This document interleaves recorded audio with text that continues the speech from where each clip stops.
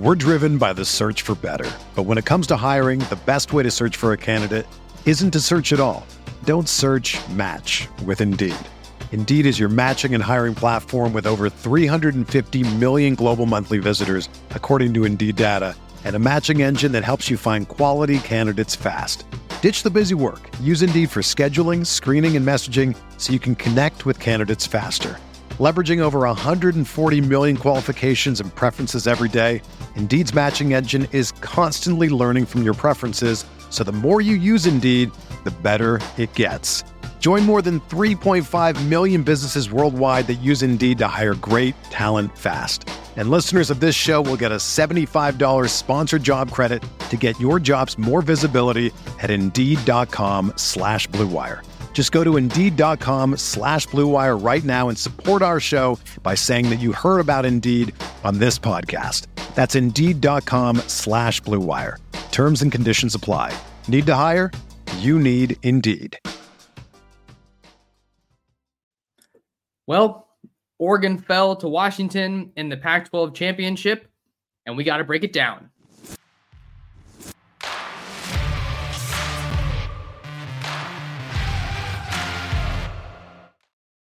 And we're back like we never left. Oregon fans, what's going on? How we living?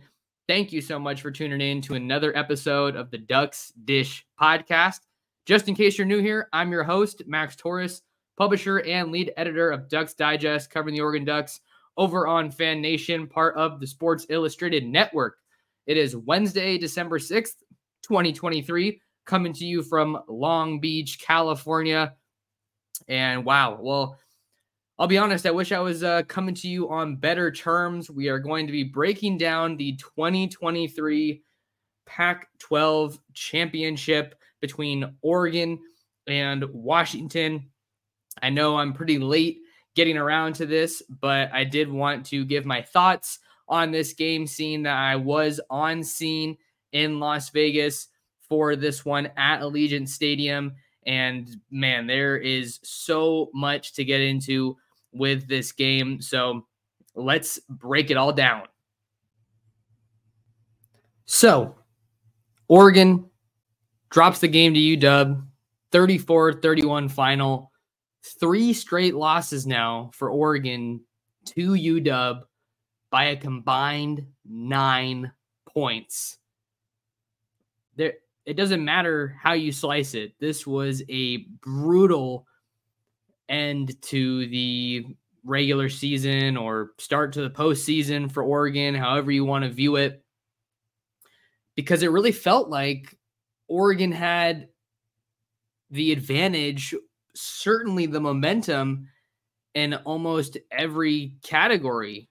I think certainly the UW wide receivers, you have to give them a tremendous amount of credit. That is a truly elite group of pass catchers. Watching Rome Odunze, Jalen Polk, Jalen McMillan operate from the press box at this game was just amazing. And I think really one of the many things that this game comes down to in the end is Oregon came out flat. Oregon came out so incredibly flat, particularly on offense, right? I think the defense held them to a field goal on their opening drive, so that was a plus, I would say. Just being able to hold an elite offense to a field goal, Grady Gross field goal, but in their first 2 offensive drives, Oregon had the ball for less than 2 minutes, ran 6 plays, and gained a total of 9 yards on those 2 drives. And felt like it was a little weird maybe from the beginning when Bo Nix's first pass of the night hit the official. And then you have a couple more incomplete passes after that. 3 straight incompletions to start. That obviously doesn't help you, but they had a chance in this game until after they had the 2 straight punts, a field goal, and then UW got their first touchdown their second touchdown in 4 plays, covering 75 yards in under 2 minutes. So they were just explosive And really, that's kind of where it started to fall apart for Oregon with that slow start offensively, because you just like from that point on, it just felt like you were asking for so much from that defense. You were trotting the defense back out there, play or drive after drive, just kind of putting it in their hands, needing to get a stop, needing to limit the drives to a field goal, needing to force a turnover. So that was one of the things that was particularly hard for Oregon, and that ultimately went wrong, is that they got off to a slow start offensively, which is something that is completely foreign to them, I think, this year. They just haven't really had to overcome. They haven't had to overcome that slow start from Bo Nix and the Oregon offense. And then another thing that really hurt Oregon is the third down efficiency. On both sides of the ball, Oregon was just really struggling to get off the field when they needed to, and to put together sustained drives consistently. In Las Vegas, if you're looking at the third down efficiency, Oregon's offense was 3 for 10 on third down. And then on the other side of the ball, Washington was 10 for 15 on third down. So they would finally get them to the third down and have an opportunity to kind of stop the bleeding and get off the field. But no, Washington just kept moving the sticks. And you have to give a tremendous tip of the cap to Ryan Grubb, the Washington offensive coordinator in this game. He called a great game for the Huskies, really getting some awesome matchups for them. And I think that the Washington offensive strategy was pretty varied, I would say. I think if we're looking at those wide receivers, it almost felt like it was kind of death by 1,000 cuts, if that's the phrase, because Penix was doing a great job of just getting the ball out fast every single time. It really felt like he didn't have a lot of opportunities. Oregon's defense didn't have a lot of opportunities to get after the quarterback and ultimately get sacks, get hits on him, create that pressure. And we knew that Oregon was going to need to try to get pressure on Penix to throw him off his game. And that just didn't happen. We've seen all year the efforts and the lengths that Washington has gone to keep Penix upright, and that continued. But if you're going to be generating pressure, or at least trying to generate pressure by sending a lot of guys, you're going to be putting your cornerbacks on islands. And these are the best wide receivers that Oregon has seen all year. So you knew you were going to have to rely on man-to-man coverage, or just your DBs to step up big time in this one. And Oregon was shorthanded at DB. Jaleel Florence didn't play in the Oregon State game, and he again wasn't available in the Pac-12 title game. And, Dan Lanning sitting there in the post-game press conference, he was very adamant just about giving Washington credit, and not relying or falling back on injuries as a cop-out or an excuse. Injuries happen to every team in the country. No one's playing football right now completely healthy.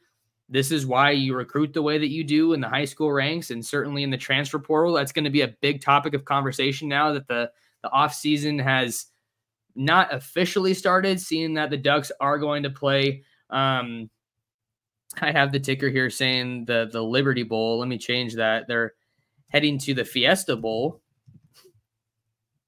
against Liberty. There we go.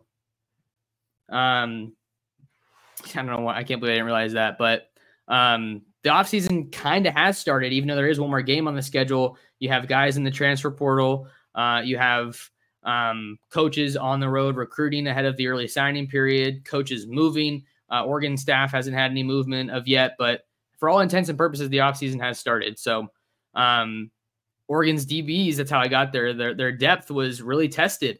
They didn't have Brian Addison for a majority of the year, right? He had last played in October, so the safety depth was tested. Kyrie Jackson was a little bit banged up in this one, so he was kind of in and out throughout the game. And you had Triquez Bridges and Dante Manning playing a lot for you. Cole Martin, a true freshman DB, was getting some snaps there in the biggest possible moments.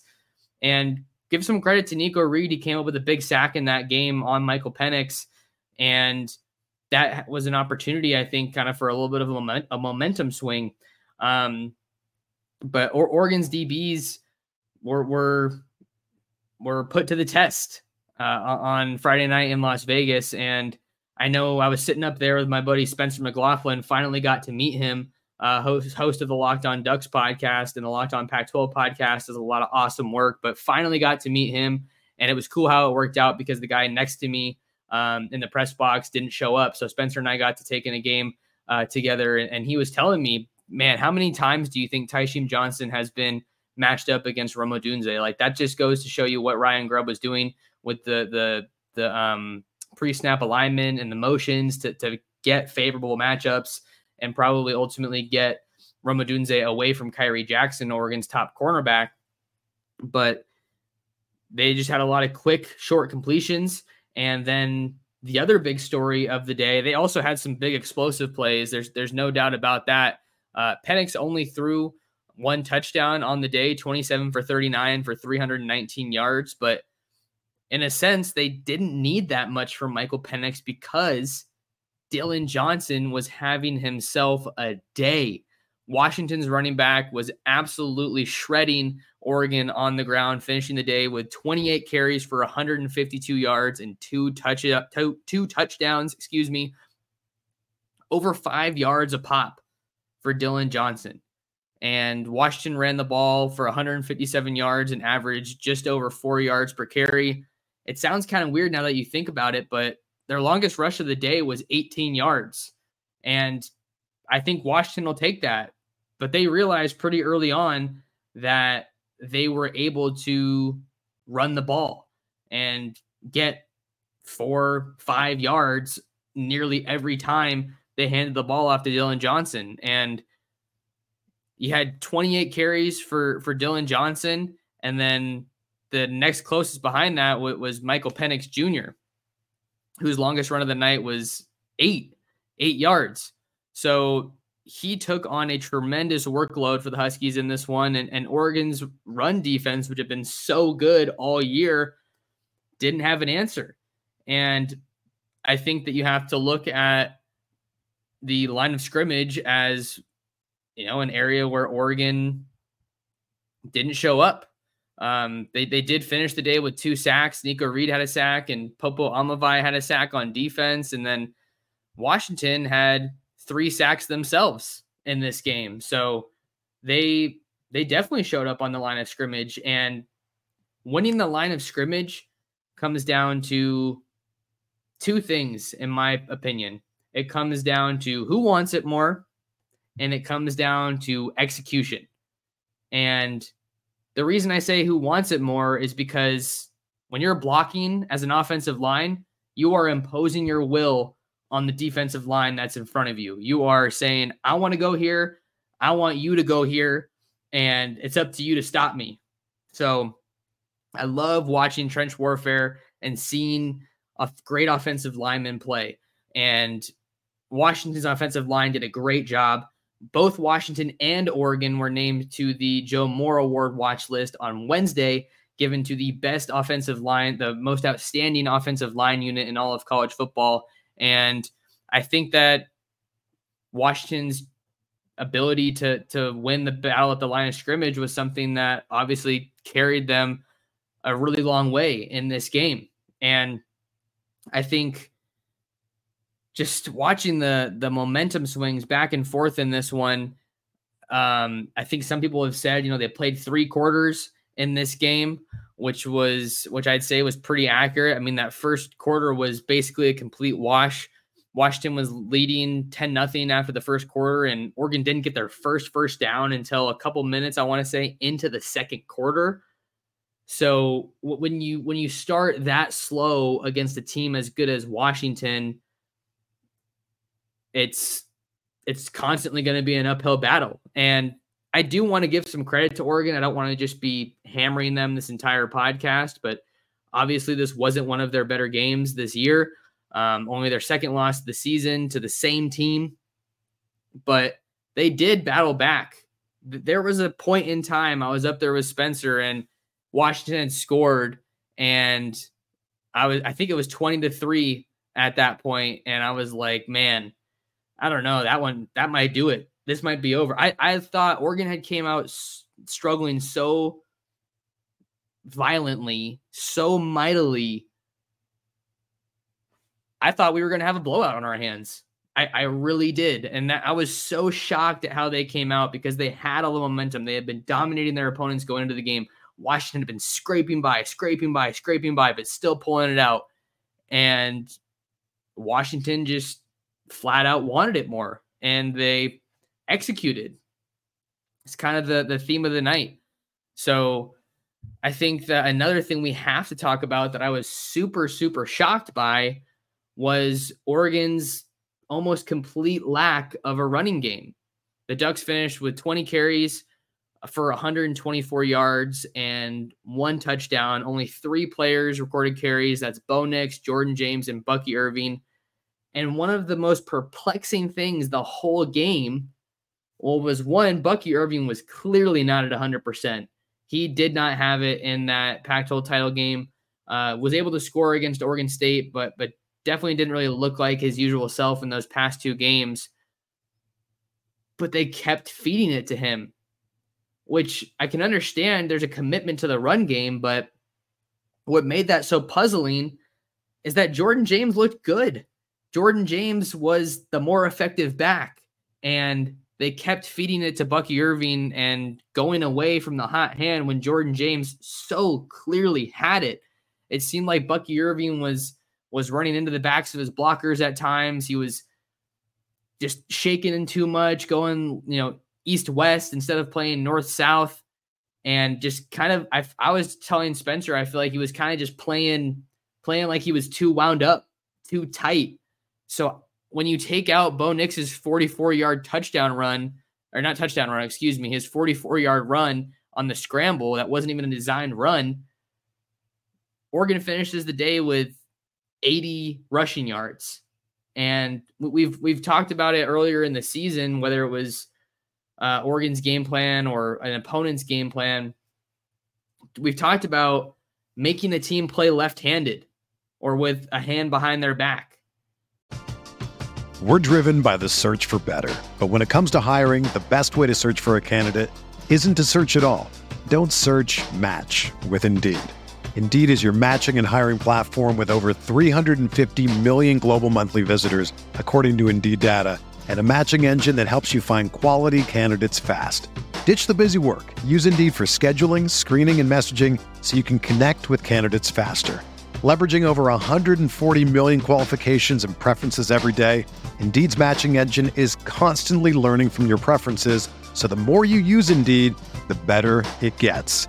Join more than 3.5 million businesses worldwide that use Indeed to hire great talent fast. And listeners of this show will get a $75 sponsored job credit to get your jobs more visibility at Indeed.com/Blue Wire. Just go to Indeed.com/Blue Wire right now and support our show by saying that you heard about Indeed on this podcast.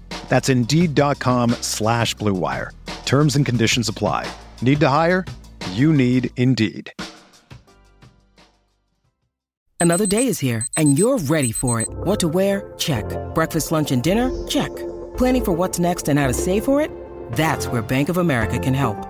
For your financial to-dos, Bank of America has experts ready to help get you closer to your goals. Get started at one of our local financial centers or 24/7 in our mobile banking app. Find a location near you at bankofamerica.com/talktous. What would you like the power to do? Mobile banking requires downloading the app and is only available for select devices. Message and data rates may apply. Bank of America NA, member FDIC. That's basically what Washington did. Oregon has been so dominant this year because they've been such a balanced attack. They've been able to run the ball when they needed to. They could pass the ball when they needed to. They have a quarterback that can hurt you with his legs and with his arm. But Oregon was neutralized running the ball, and it made their offense more predictable. I think that there were a couple of throws to Troy Franklin, and he came up with some big catches, moved the chains a couple of times, but it felt like some of those passes to Troy Franklin were just really predictable. And Oregon's offensive numbers, aside from third down was obviously the biggest issue there, but they did have, it's crazy. The numbers don't tell the full story here because they averaged 6.2 yards a carry, but clearly the run game wasn't there for them. And they just didn't play Oregon football. They didn't execute. They didn't do what they had been doing all year. And Washington you got to give a tip of the cap to them because they were really, really good in Las Vegas on Friday night.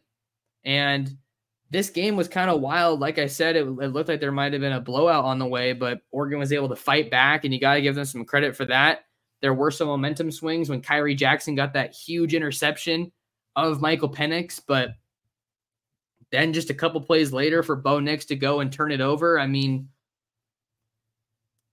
I was just so shocked. There were just so many times in that game where I just found myself asking, what is going on? What am I watching right now? Because it didn't look anything like the Oregon team that we had seen throughout much of the year. And to go back to that Bo Nix interception, you never want to, I don't want to put him on blast necessarily, but the decision to throw that late across your body when you're scrambling near the sideline, I was almost getting Anthony Brown flashbacks. It wasn't that bad, but throw the ball away, or just you can't do that. You're trying to do too much. And I think that was just really shocking because Bo Nix is a phenomenal quarterback. He's been in some really big moments with Oregon. He's the most experienced quarterback in the history of college football. And then to see him go out there and make that decision was a head scratcher, to say the least. I think you do have to give props to a couple of guys who had some pretty good games. Terrence Ferguson had 2 touchdowns. One of them was a beautiful catch in the corner of the end zone. And I think that Oregon won the middle 8. And that was kind of what got me thinking about that, is that they were able to score the touchdown going into the half. They were able to show that they were an explosive offense. They can generate something when they really need to, when they're in a crunch. And then you come out of the half and you're able to get a stop. Like that was ultimately what Oregon needed to have happen, was you come out of the half and you get a touchdown. Terrence Ferguson had the touchdown, and then Kyrie Jackson got the pick. And then 2 plays later, Bo Nix throws a pick to Michelle Powell. And then they got a 4th down stop. That was when Nico Reed had that crazy 4th down stop. And then you answer that with a touchdown. 3 plays, 62 yards in a minute 30. Jordan James ran it in for a touchdown. And that was the answer that they needed. But ultimately, it was coming too late. And another big problem in this one, if we're talking about the line of scrimmage, another challenge that Oregon had to overcome was the loss of Jordan Burch. I think Jordan Burch only played 1 drive in that game against Washington, and then it was just drive after drive. I had my binoculars and I was looking out there. Hey, any sign of Jordan Burch? How's he looking on the sideline? Is this guy going to come back in? And then it became pretty obvious well before halftime that his day was over, and he was not going back in that game. And I think you initially look at that and say, okay, well, Oregon's got some depth on the D line. They have some depth on the edge, but it's a young depth.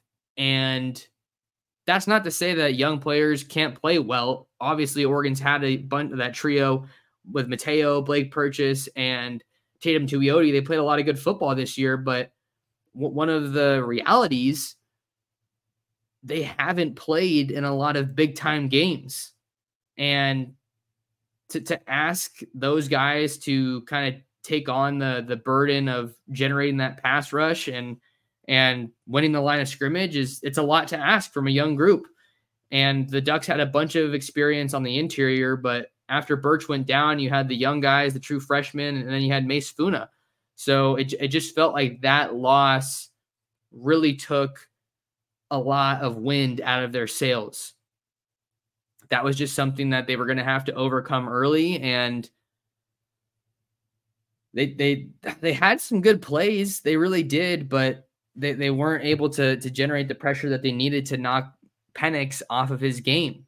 And you wonder how different things would have looked defensively if Jordan Burch was able to go. So that was a tough one. Oregon was able to win the middle 8, which was so important. But the fourth quarter, they were outscored 14-7, and And obviously you had to win the fourth quarter if you wanted to come away with a W on Friday night in the Pac-12 championship. And I think another thing that was really tough for Oregon, this was wild. I feel like the Huskies were driving and they were across midfield into Oregon territory. And I think it was, what time was it? I'm trying to look at the ESPN numbers here. Yeah, so Dylan Johnson, I feel like I remember looking up at this exact moment. Dylan Johnson ran for 2 yards down to the Oregon 3 for a first down. And I look up at the clock and I said, there's 4 minutes left in this game. And at this point, it was 24-27. Oregon was down. But at that point, it looked like it was just obvious that UW was going to score. And at that point, once they scored, they were down 10, and there was the clock was running out on the Ducks. The sun was setting on their college football playoff chances, on their Pac-12 championship chances. And that was another thing that UW did really, really well. Like, that's why I was talking about the death by 1,000 cuts, because they would just zip it out quick and gain 4 or 5, 6 yards pretty easily. And because these receivers are so good, and then they would just pound the ball when they needed to move the sticks. And it was just churning the clock. So by the time Oregon had the ball left, they got to make something happen with very little time. So that was another thing that obviously hurt the Ducks in that Pac-12 championship game, is that the clock was working against them. But then, hey, they get the ball back. They get the ball back with 2.5 minutes left, and Bo Nix finds Trayshawn Holden, who just takes off for a 63-yard touchdown. And you think for a second, oh, it's not over just yet, 34-31. But then the Ducks need to get that onside kick, and it didn't happen. I don't think they've done an onside kick all year. Maybe the last one that they did was against UCLA in 2022, but that's what it came down to, and they couldn't execute. So just some thoughts coming out of this game. Oregon's going to be playing Liberty in the Fiesta Bowl on New Year's Day. Bo Nix is going to be playing in that game, so I think that's great in an era of college football where you see a lot of top players opt out of non-college football playoff games. It's refreshing to see that Bo Nix wants to give it one more go with his teammates and suit up in the green and yellow one last time. Maybe we'll see a bit of Ty Thompson as well. I know there's been a ton of talk about the transfer portal and Oregon going after a quarterback. Dylan Gabriel, the Oklahoma transfer, is reportedly expected to visit Eugene this week. Seems like the Ducks are in a great spot there, and that he could very well be the quarterback that they're going to take in the transfer portal. Maybe they take 2 quarterbacks and get Dante Moore, the UCLA transfer quarterback, who was previously committed to Oregon and has talked about prioritizing finding a place that can develop him. I know Michigan is another school that's been mentioned there. I think Miami was another one that recruited him coming out of high school. But maybe Oregon can take 2 transfer portal quarterbacks. That way you have Dylan Gabriel potentially for 2024, and then you already have a young star that has played a decent amount of college football. Dante Moore played 9 games this year. I think that obviously it was a pretty mixed sample size, and he didn't look super promising, but I don't think that the flip-flopping between quarterbacks that Chip Kelly did helped him a lot. It seemed like his confidence was totally shot by the end of the year, but maybe Oregon could take 2 quarterbacks and just get ahead of the curve before the 2025 season, seeing that it looks like a lot of these top-tier contenders are consistently going to the transfer portal. But I think it's nice to be in a New Year's Six Bowl, but just to know what could have been. Oregon was so close to a college football playoff berth. Now it's going to be Michigan, Texas, Alabama, and Washington. They were so close to getting a college football playoff berth. I think if they win that game, Bo Nix is probably the clear-cut favorite to win the Heisman. He was going into the game, but the wheels just kind of fell off. He didn't play a bad game necessarily. The interception obviously really hurt him, but there's just so much that the season could have been. And They just needed to win one more game, and they couldn't do it.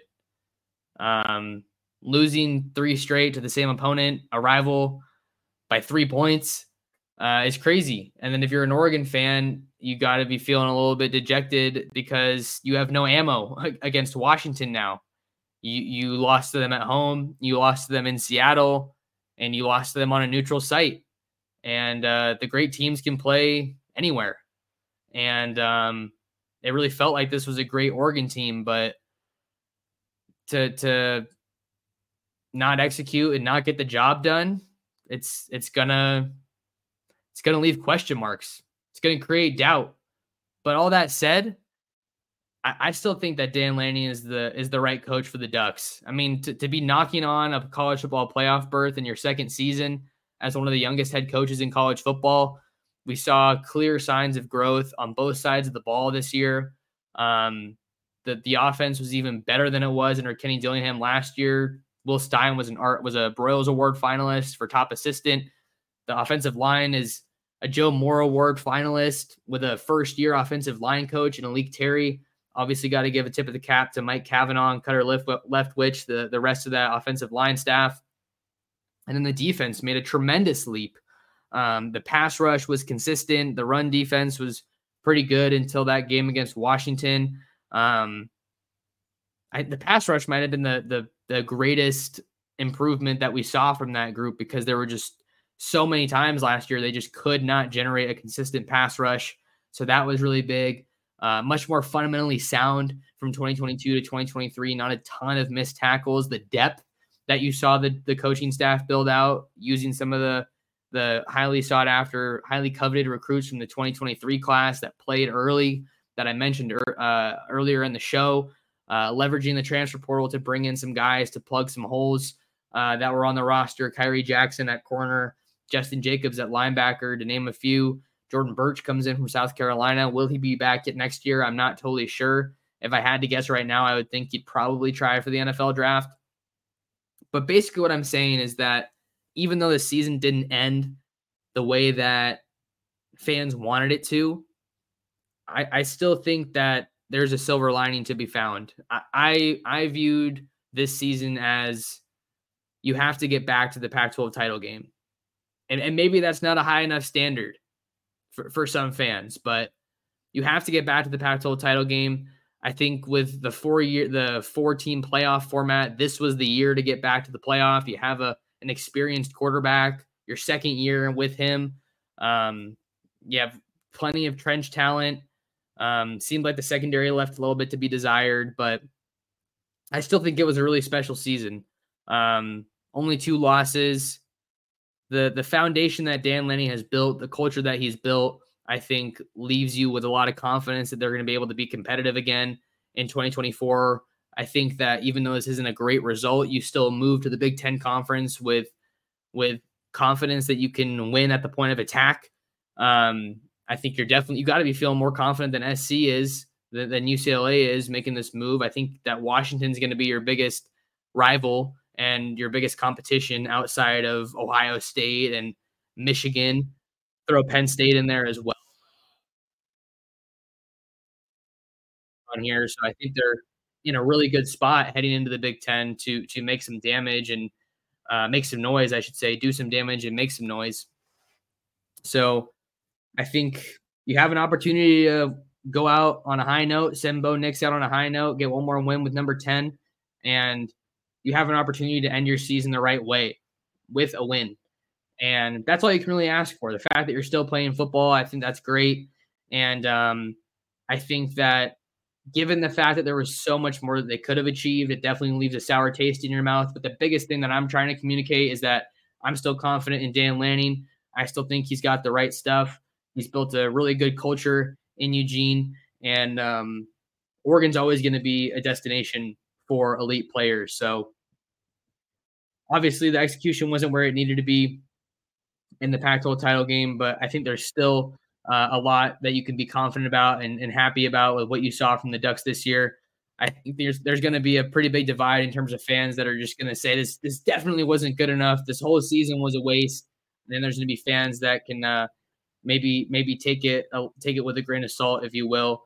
But Oregon has the ability to get to. They were a playoff caliber team, but you got to show up when it matters most, and they didn't.